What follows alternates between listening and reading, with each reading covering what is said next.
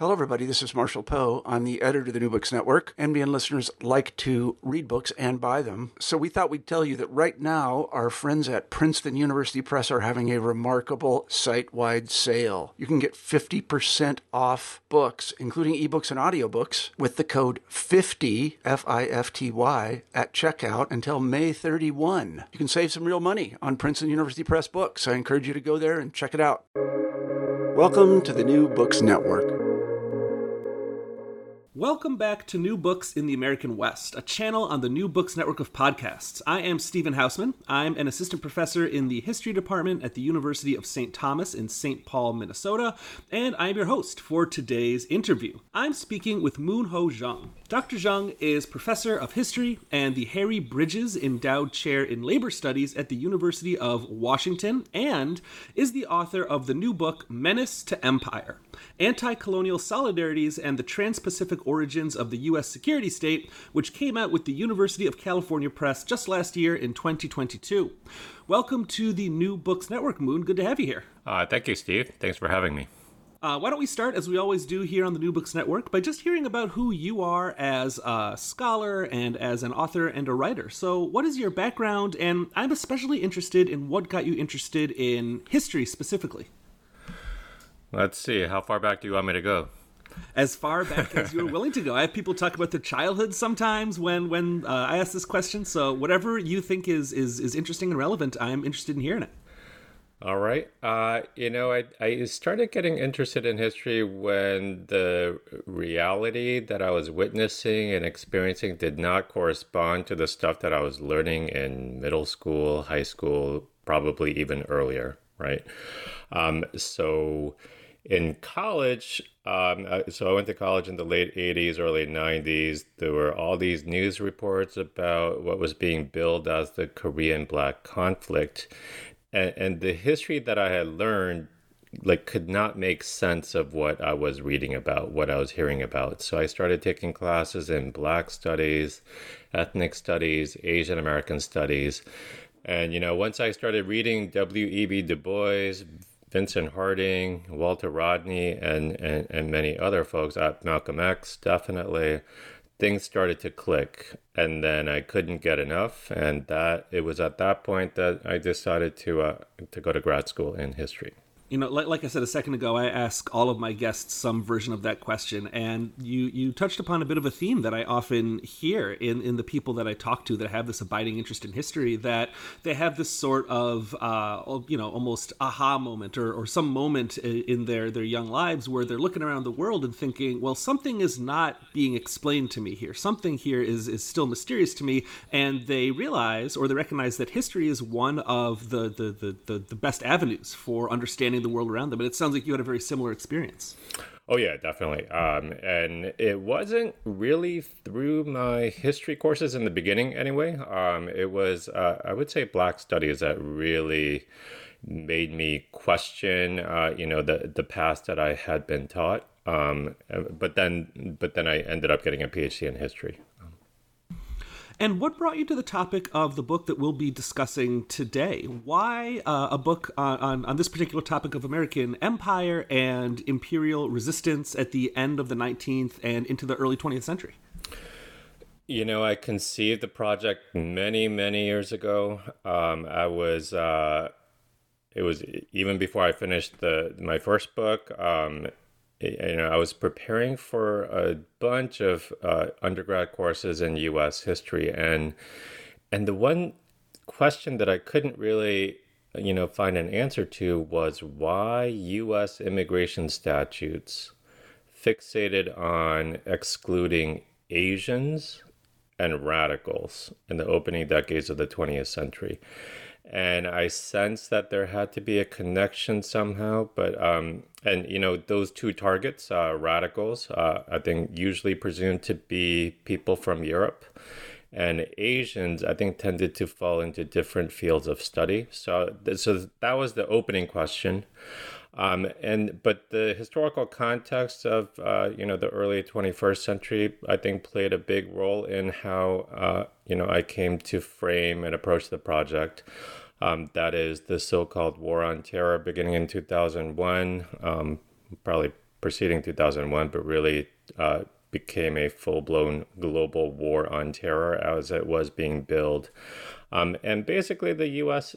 empire basically claimed the right to kill and incarcerate anybody, living on our planet. So that was the context. And the more I dug into the archives about immigration statutes, the surveillance of radicals, it just became more and more a project about the U.S. empire. Well, let's talk a bit about context, but about the context of the period that you cover in the book. Can you describe a little bit, and this is going to be a big question that I'm going to ask you to answer very briefly, so forgive me, but I'm wondering if you could describe the roots and the extent of American empire building in the kind of Pacific world, across the Pacific, at the very end of the 19th century. Just what's kind of going on in this part of the world, and how is the United States involved in this time period? Well, I think there are different modes of imperial expansion, over the course of, a basic premise, a main premise of the book is that the United States is fundamentally an empire rooted in white supremacy. And I think that begins with the origination, the founding of the United States. Now, what's happening across the Pacific is, the United States joins other European empires in trying to, just open up China to foreign trade. That begins in the early decades of the 19th century. It takes a very martial turn, I would say, with Matthew Perry's mission to Japan in 1853, 1854. The U.S. also engages in a short-lived but a very brutal war in Korea that most Americans don't know about. That happened in 1871. So the United States is definitely has an eye on expanding its power and authority across the Pacific. I think the 1890s is definitely a turning point, but what happens in 1898 with the beginning of the Spanish-American War had been in the works for many decades, if not centuries. And so, I think most people have heard about the Spanish-American War of 1898, which began really with with events down in Cuba, but Assistant Secretary of the Navy, Theodore Roosevelt, decided to use that particular moment to wage war against the Spanish Empire in the Philippines. So the first shots of the Spanish-American War actually happened in Manila on May 1st, 1898. And after the war, the U.S. claimed, the vestiges of the Spanish Empire, including the purchase of the Philippines in 1898. Now that begins a series of events that would lead to an even more brutal war in the Philippines. It's a separate war. It's a longer war. It's a more brutal war, the Philippine-American War that begins in 1899, because Filipinos who had been waging war against the Spanish Empire did not want to bow down, did not want to submit to a new empire, the U.S. empire. Well, let's talk a little bit more about the Philippines, because you spend a lot of time in the book talking about this moment in American history. You begin the book in this moment in American history, too, which, as you said, the United States, it acquires the Philippines as a colony in 1898. Can you talk a little bit about what Filipino resistance to American imperialism looked like, sort of what its ideological roots were, and in particular, how the United States responds to this anti-imperial resistance? Yeah, no, I'd say for a very brief moment, a lot of Filipino revolutionaries think the United States could be an ally against the Spanish Empire. But most of them, many of them, begin to recognize that the United States is now claiming sovereignty over the Philippines. So there is an armed insurrection. It leads to it leads to the brutal Philippine-American War that I was talking about, which officially ends in 1902. Theodore Roosevelt, who was president in 1902, proclaimed the end of the Philippine-American War in 1902, but the actual fighting persists for at least another decade. And it was a brutal war. The lower estimates of the number of Filipinos killed is at about 250,000, and many historians think that the actual number is much, much higher than that. Overall, I think there's general discontent in the Philippines against the U.S. empire. Now, of course, there are many Filipino elites collaborating with the U.S. empire, but at the same time, I think there's general discontent. And, one of the stories that I include in the book that I really like is the head of the Philippine Constabulary, which is basically a police force set up by the U.S. empire, the U.S. colonial regime in the Philippines. He receives a report about how, an agent of the Philippine Constabulary went to a movie house, a movie theater, and as soon as the lights went out and there was a display of the American flag on the screen, everybody in the audience started hissing. They started, disapproving of the American flag. And what the head of the Philippine Constabulary noted in the margins was, I've seen the same thing at a different movie theater.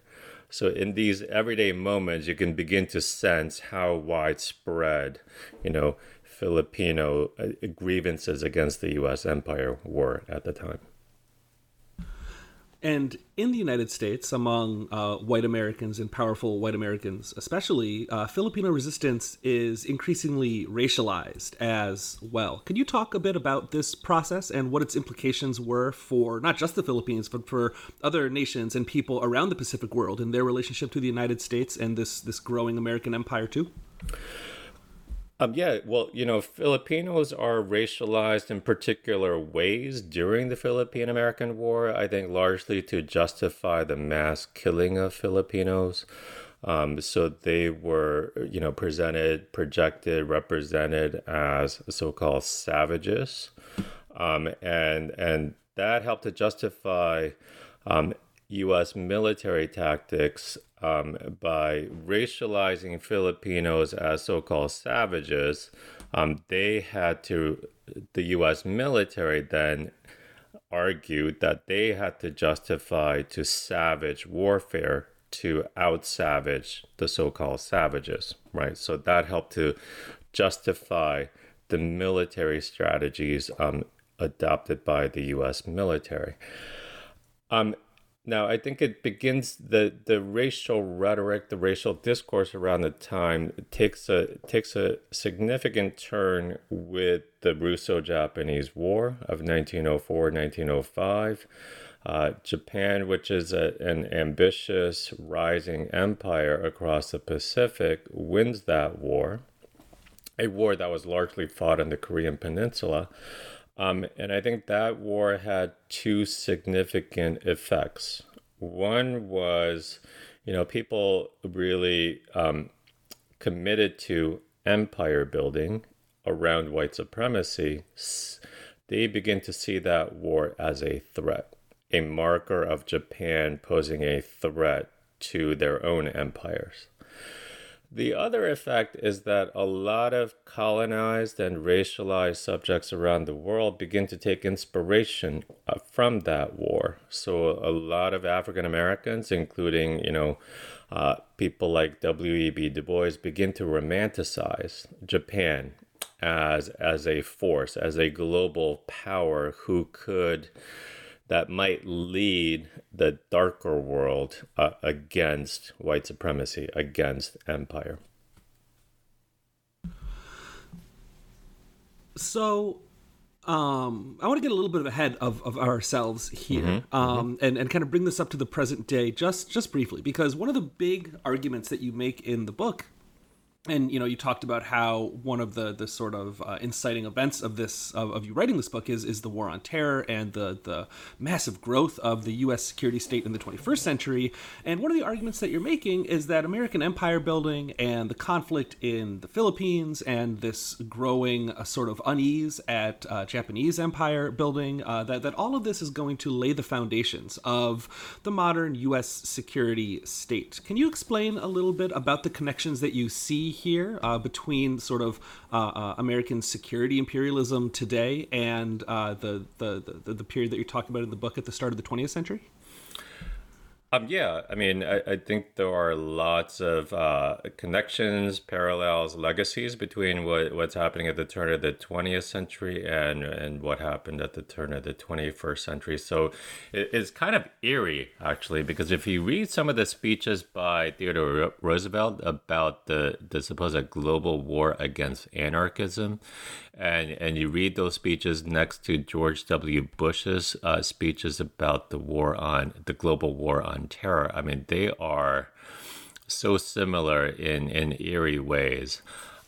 So I think one of the things that I figured out was that this idea of sedition, right? So it has colonial roots. So in the Philippines, for example, in 1902, the Philippine Commission, which basically ruled over the Philippines, decreed a law that they call the Sedition Act. And what that law said was that anybody in the Philippines who was organizing or articulating any kind of anti-colonial sentiment, that would be outlawed. So it became criminal to voice any kind of opposition to the U.S. empire. That was now labeled seditious. And labeling something as seditious meant that it was supposedly a threat to national security. And so a main argument of the book is that this national security state as we know it, including, intelligence agencies, immigration statutes, and policies around surveillance, they really begin to take shape in the early decades of the 20th century, and much of that effort is about securing empire. It's about weeding out what is now being labeled as seditious or revolutionary. The United States does not exist in a vacuum in this period, though. It's just one of, quite a few growing global empires at the start of the 20th century. I'm curious what kind of connections you see between, say, the American empire and the British Empire, for example, in terms of what kinds of ideologies they are sharing with one another, what kinds of tactics they are learning from one another, and how they are responding to the respective anti-colonial movements that are going on within their imperial borders. So what's the United States look like within this kind of broader context of European and American empire building here at the start of the 20th century? Yeah, I know there are weird, odd, unexpected alliances and conflicts, a sense of competition emerging. I would say especially before, during, and after World War I. So during World War I, the British Empire, the U.S. Empire, and the Japanese Empire fought on the same side, right? And in Paris, when these imperial powers met to talk about how to conclude the war, Japan suggested something along the lines of a racial equality clause, and Woodrow Wilson and his European allies shut that down. They refused to adopt that clause. And so there's definitely a rising tension between putative allies, for example, between Japan and the United States, and that anti-Japanese, or the perception of a Japanese threat to the U.S. empire, really begins to take root. Now, as I suggested earlier, it really begins with the Russo-Japanese War, but it begins to to really become entrenched in terms of how the U.S. empire begins to perceive threats around the world. Now, in terms of Britain, I would say that the British really took the lead in terms of, modern, what we might call intelligence networks, efforts to curb anti-colonial movements. And I would say that system, that structure begins to take root in South Asia, in India. So if you look at British laws, for example, they also talk about sedition, acts against sedition. And again, it's being defined as anybody who is organizing, mobilizing, articulating anti-colonial movements. And so I think there's a lot of collaboration between the British and U.S. governments. And one of the chapters that I write about is about the Ghadar movement, South Asian revolutionaries living in North America, in Canada, and the United States, trying to organize against the British Empire. And so the British and the U.S. government definitely collaborate in targeting these revolutionaries who are struggling against, who are openly calling for the overthrow of the British Empire. Hearing you talk about in your answers to the last couple questions, the word sedition, and in the book, of course, as well, the word sedition comes up a lot, and I just got struck by a question that might seem kind of basic or maybe a little obvious, but I want to ask it anyway. Why? So sedition, obviously, it's not a new idea at the start of the 20th century. That in the United States, you can go back to, sedition acts from the late 18th and early 19th century. But it seems like in this moment that you're talking about, the turn of the 20th century, sedition is kind of the word on everybody's lips, or at least, people with power that are setting imperial policy and stuff. So I guess that's a long way of getting to the question, which is, why do people suddenly seemingly care about sedition so much in this time period? Why is it that sedition becomes this almost like boogeyman in the minds of so many imperial officials in this moment, do you think? Well, I think it is connected to the war on anarchism in part. So, I'm sure you're aware that, there were these spectacular acts of violence against leading government officials in the 1890s all around the world, but especially in Europe.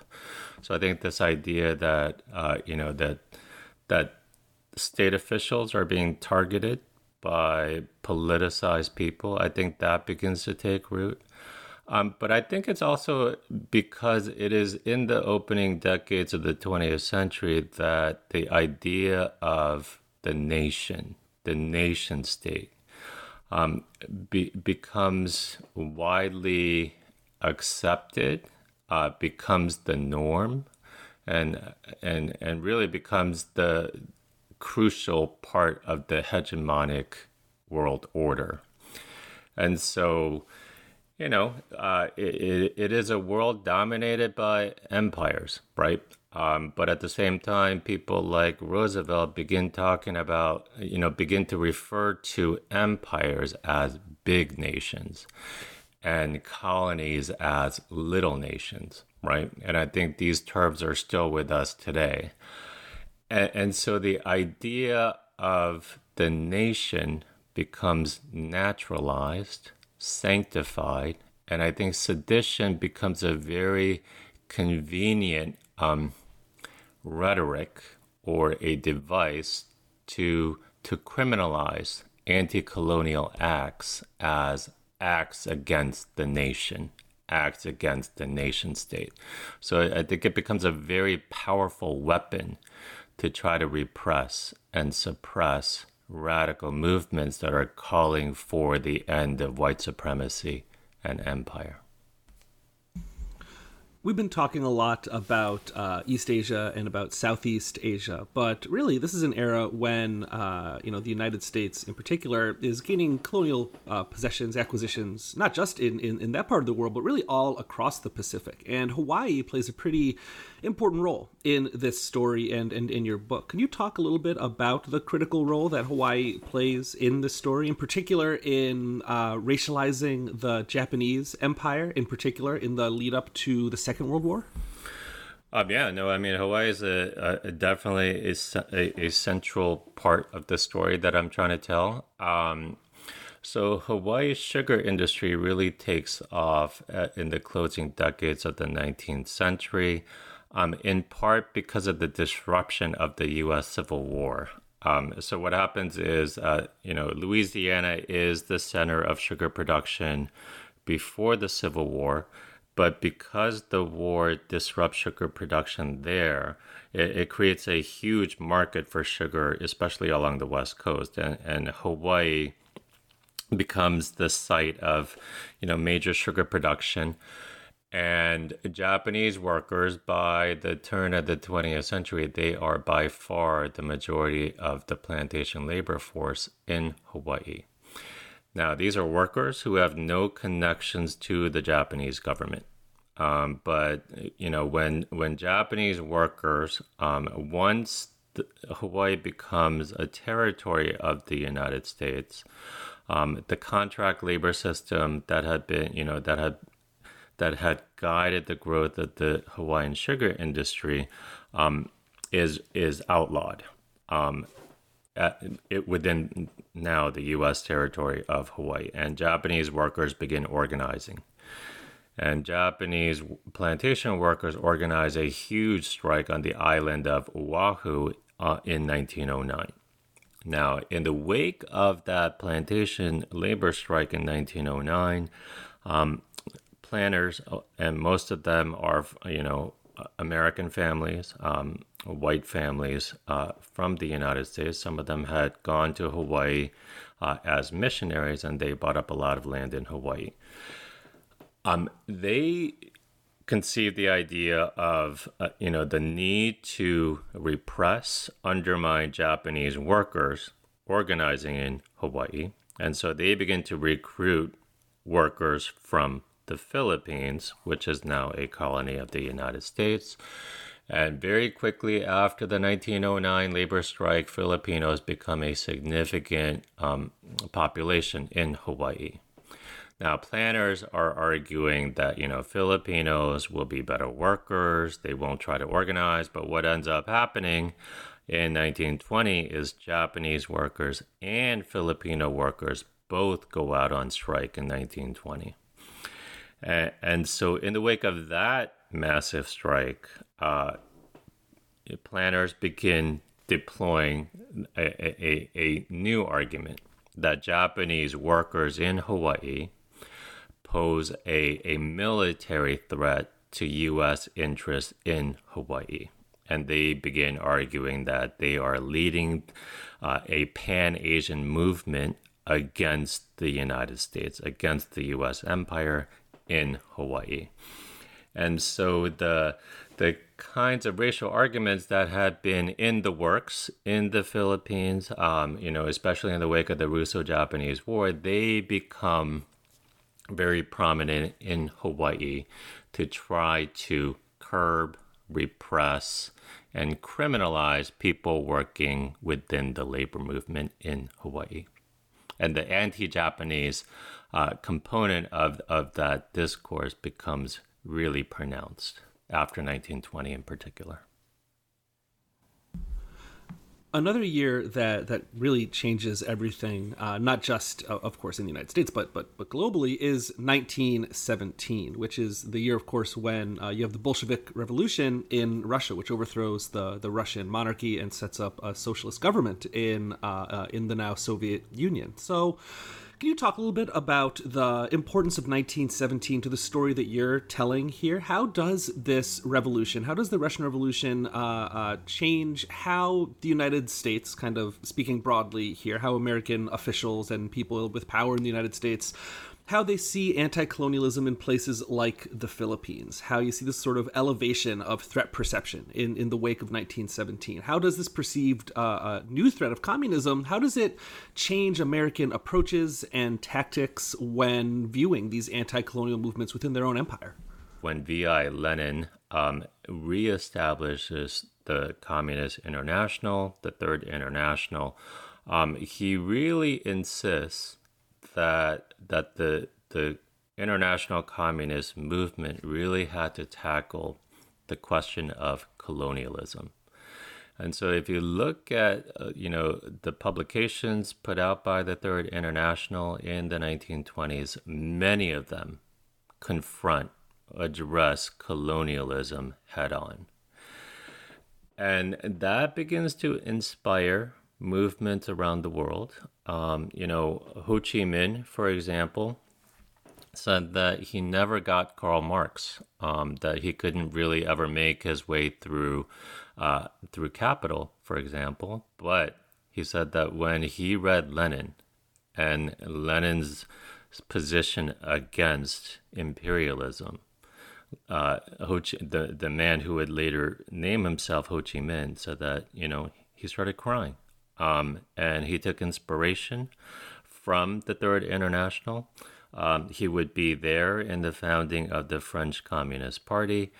And so the communist movement, and I think it's a history that we tend to forget, really took a very direct, explicit position against colonialism. And so in reference to your question about how U.S. officials began to perceive it, I think the communist movement is added to all of the intelligence reports that they have been accumulating for decades. And so the idea of international communism being a critical force in the movement against racism and colonialism on the one hand, it begins to connect with, at least in U.S. intelligence officials' reports and their conceptions of the world, somehow they begin to see that as an alliance with the Pan-Asian movement led by the Japanese Empire, at least in their reports and their perceptions of the world. So all of the policies and discourses that I talked about in terms of, Japan, Imperial Japan, the Japanese Empire leading the darker world against racism and colonialism, now melds with this perception of international communism being a threat to white supremacy and empire. And so, I've read so many reports from U.S. intelligence officials really trying to connect Imperial Japan and international communism with anti-colonial movements around the world. Now, the irony was that, the Japanese Empire could not have been more anti-radical, right? And so the kinds of anti-radical laws that are being passed in the United States, you can see similar policies in Japan. And so a lot of the policies on the ground are really the same in Japan as in the United States. But U.S. officials begin to project both Imperial Japan and international communism as working together to threaten the U.S. empire around the world. So as we begin to wrap up here, I've actually had a few guests on recently who are, have recently written books about the kind of the Pacific world, generally speaking. And we're covering this book and these other books about Hawaii and about the Pacific world broadly on the American West channel of the New Books Network. Mm-hmm. But in our conversation so far, we haven't really talked about the American West as such. And indeed, having read the book, the American West specifically is not particularly present in the book. Yet, I think, and I wanted to talk with you about your book on this channel in particular, I saw a lot of connections between the story that you're telling here and the history of the American West itself. So I guess I'll turn this into a question by asking, how do you, or do you at all, see this as a Western story? And if so, how is it the case? What kind of connections do you see between the American West and this wider Pacific imperial story? Especially toward the end of the book, I do write about, California, the Pacific coast of North America quite a bit, because a lot of the people being monitored by different U.S. officials are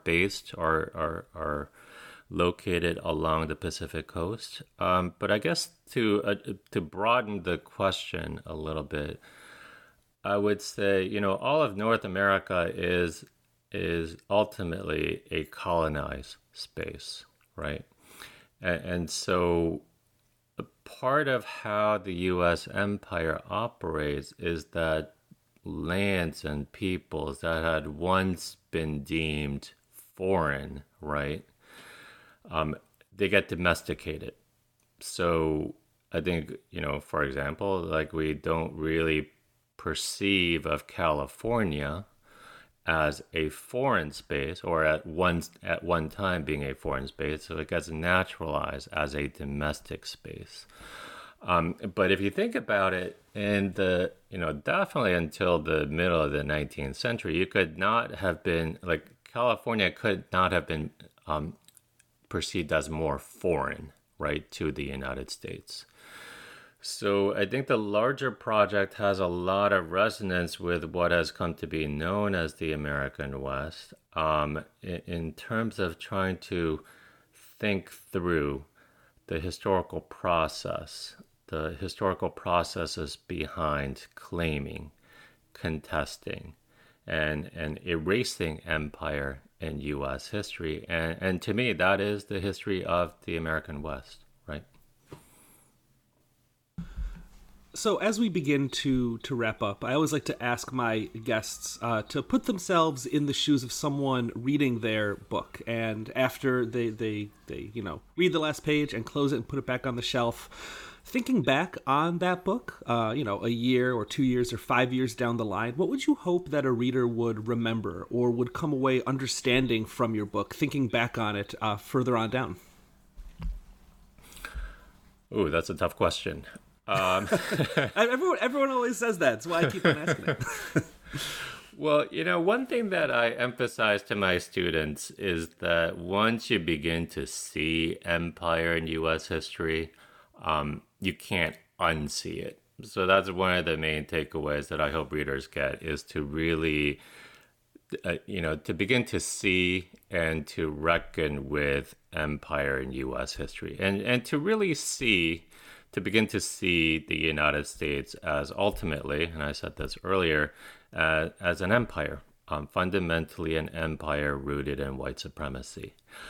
Another, aspect that I hope that readers will, something that readers will take away from the book would be to rethink Asian Americans in U.S. history. I think Asian Americans tend to be portrayed as, prototypical immigrants who helped to make the nation of immigrants, who were unfairly excluded and then betrayed by that so-called nation of immigrants.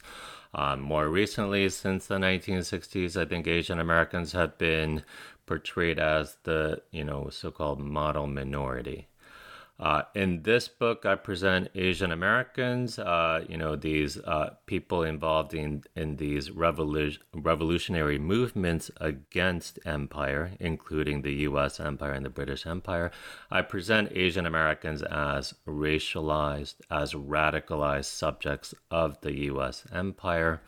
And I think if we approach ourselves as Asian Americans from that position, I think it can open up new possibilities in terms of how we approach and interpret the past, but also in terms of defining our own politics, in terms of how we want to grapple with the United States, with the U.S. empire today.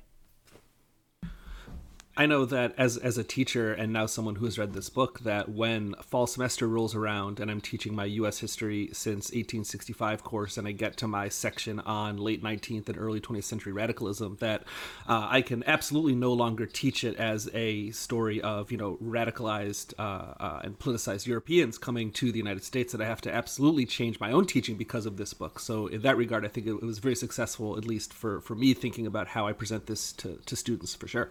Well, thank you. I appreciate that.